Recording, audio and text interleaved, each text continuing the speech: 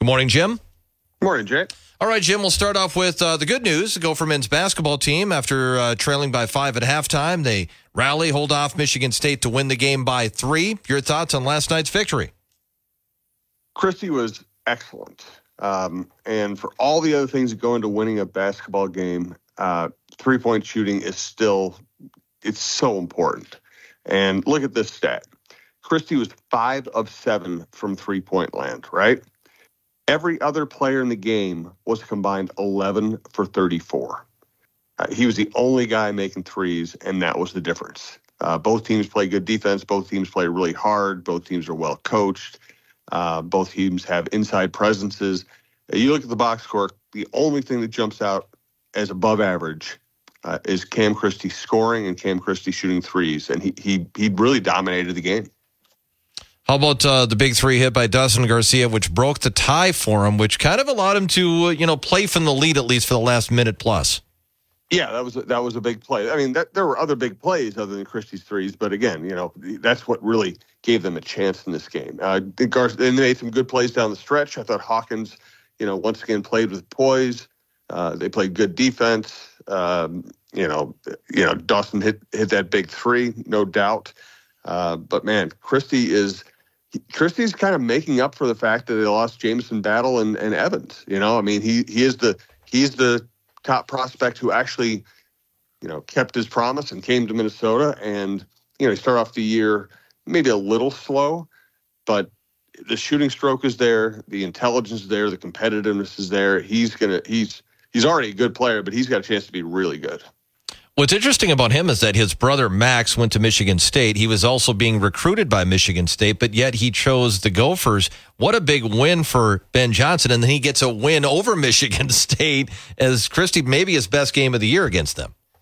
Yes, and now the Gophers are 6-5. They move ahead of Michigan State in the standings. They're basically tied for 4th in the Big Ten. I think I told you before the season I didn't know how this team was going to win games. I just didn't. They're coming off a 2-17 Big Ten season, and they didn't seem to get better in terms of personnel. But, Johnson now has this team playing. I think Hawkins is a big thing. Somebody can really run his offense with composure and create for his teammates. Garcia staying is obviously a big deal. But this is not that talented a team.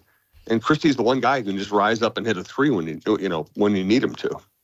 How about the decision to go with Braden Carrington in large part in the second half, especially for his defense against Walker, who was really doing well in the first half for Michigan State? Really interesting because Carrington really came in as someone who was supposed to play like Christie's playing this year. He's supposed to be a pure shooter on a team that just didn't have enough scoring. And really he's become a defensive stopper. His shooting is not good.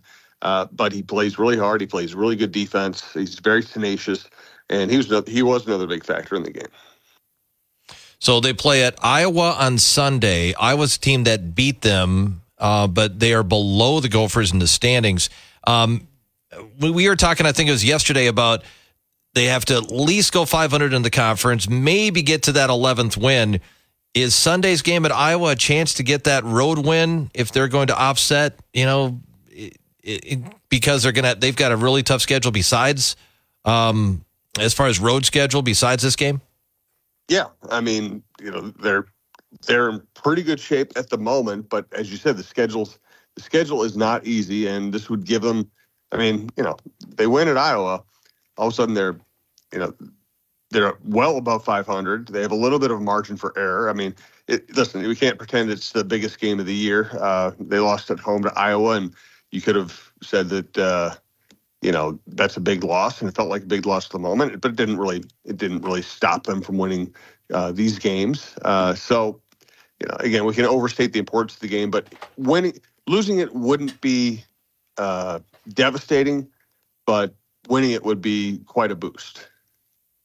All right, Jim, so turning attention to the Timberwolves, who got beat in overtime by the Bulls last night, 129-123 in Chicago. Wolves with a big first-half lead, could not hold on to it. Your thoughts on last night's loss?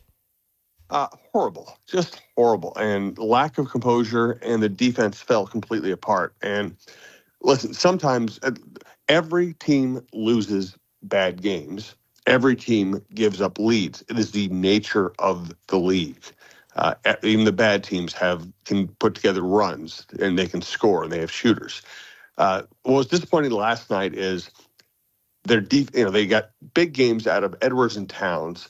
They played really good defense in the first half, and the defense just completely disintegrated in the second half, and their composure disintegrated. They're arguing too many calls. They're getting too caught up with the refs. They had a bad technical with Kyle Anderson, and I understand that Kyle Anderson thinks he didn't do enough to get a technical. I think he's probably right, but when your team is complaining the whole game, you're eventually going to get a technical, whether the one that's called is deserved or not. So lack of composure, lack of defense, not taking things away from the other team. You do that in the NBA, somebody's going to get hot. There's just too much talent in the league. So really one of the most, coming off one of the most, I guess, endearing victories of the year, winning at home and sending Finch to the All-Star game, this might have been the worst loss of the year. Because now you look at the standings, they are in a tie with the Clippers, Thunder, and Nuggets. I think you mentioned yesterday, if you go on a bad streak, then you're in fourth place, and they're now kind of in danger of dropping into that spot. They are, and they're good enough to be that a 1 seed. They are not good enough to, play this kind of basketball and be anything better than the 4 seed right now. So we'll just see what they're made of, because they have the talent. They've proven they can win. They've proven they can be a great defensive team. They have very good offensive players. Also, we have the trade deadlines coming up, and you wonder if they're blown leads. I mean, it's better for the organization in general if they don't trade any real assets right now. Obviously, they've given up all their first-round draft picks getting Gobert. But I think this team needs, someone who can kind of stem the tide in situations like this. And, of course, as I've been saying for a month, I think Tyus Jones is that guy. There are some other names out there, people who could help. Some shooters might be able to help a little bit. But I just think they need someone like Tyus Jones who can kind of, take command when Mike Conley isn't on the court or Mike Conley isn't having a good game. Jim, is the big deterring factor from getting a Tyus Jones or a Brogdon or somebody like that, because they just don't have a lot? I mean, they don't have draft picks or very many draft picks to deal, and then they also may not have anybody in that rotation they want to give up. Right. And that's the sticking point. The Wizards want a first-round pick. The Wolves don't have a first-round pick. So, the question is, will they get to a point where the Wizards say, okay, nobody's giving us a first-round pick. We'll take a high second. We'll take 2 seconds. We'll take 3 seconds. We'll take 3 seconds and a couple expiring contracts. The Wolves, that's why the Wolves just have to let the market play out and hope that nobody gives the Wizards what they want. Jim, some other things going on. So John Rahm says big reason why he made the step to the LIV is that winning the Masters. Your thoughts on Rahm going to LIV, and what is even going to happen with professional golf this year? We still don't know exactly. A couple major players, Justin Thomas and Ricky Fowler, have said they don't want to see LIV players coming back to the PGA Tour without being penalized. We're seeing now, big tournaments being played without LIV players. I don't know where it's all going to end up. John Rahm's one of the biggest disappointments. I just thought he had a great perspective. I thought he was a good-hearted, honest guy, great competitor. And, he kept on telling us, hey, why would I go play for LIV? It's not real golf. It's not competition. I want to have a legacy. I don't need that much money. And then he just goes. And so many golfers have done that. It's really hard to like professional golf right now, frankly. So, and, Wyndham Clark wins on Sunday. He said he's going to keep his options in the future. I mean, they're all just, I don't know. It's really soured me on professional golf. And I don't know. I don't know if that's going to hurt their bottom line or not. I really don't. And there's so much money in the game. Everybody will be fine. Everybody in that realm has more money than they need, which is why, them players going to LIV drives me crazy. I mean, do you really need a fourth Lamborghini?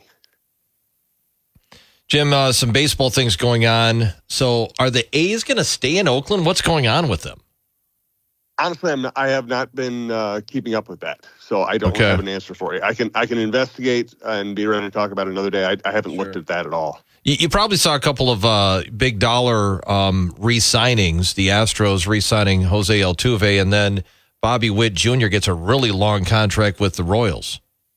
I mean, the Astros are going to keep Altuve, try to keep Altuve his whole career. He's such a signature player for them, and he's been a championship player for them. So that's not surprising at all. I think it's really good for baseball that the Royals are keeping Witt. This is by far the biggest contract they've ever signed. He's a wonderful young player. I just hate it when baseball puts itself in a position where the lower revenue teams are farm systems for other teams. So I love that the Royals are keeping him. It's good for the division. It's good for baseball. It's good for Midwestern baseball. Jim, what do you think about ESPN, Fox, Warner Brothers, ABC, bunch of different networks combining to make sports available on an app? It sounds like as early as this fall. I've read about it. I don't really know how that would work. I just think that, in our country, we got to get to a point where everything is accessible for everyone. It's, and again, we're talking about all these billion-dollar companies trying to squeeze people for an extra $20 a month or something so you can watch Twins games. It makes me crazy. I feel the same way about journalism. I mean, everybody should be able to, you want to read, my column, you want to read Royce.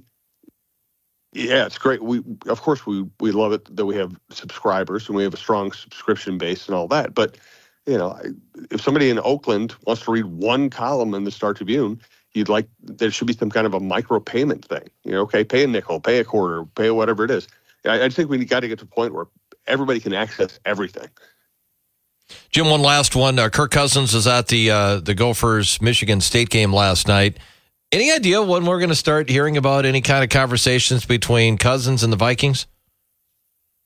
Not really. They could be happening right now. They could be close to a deal. They could not be talking at all. We just don't know.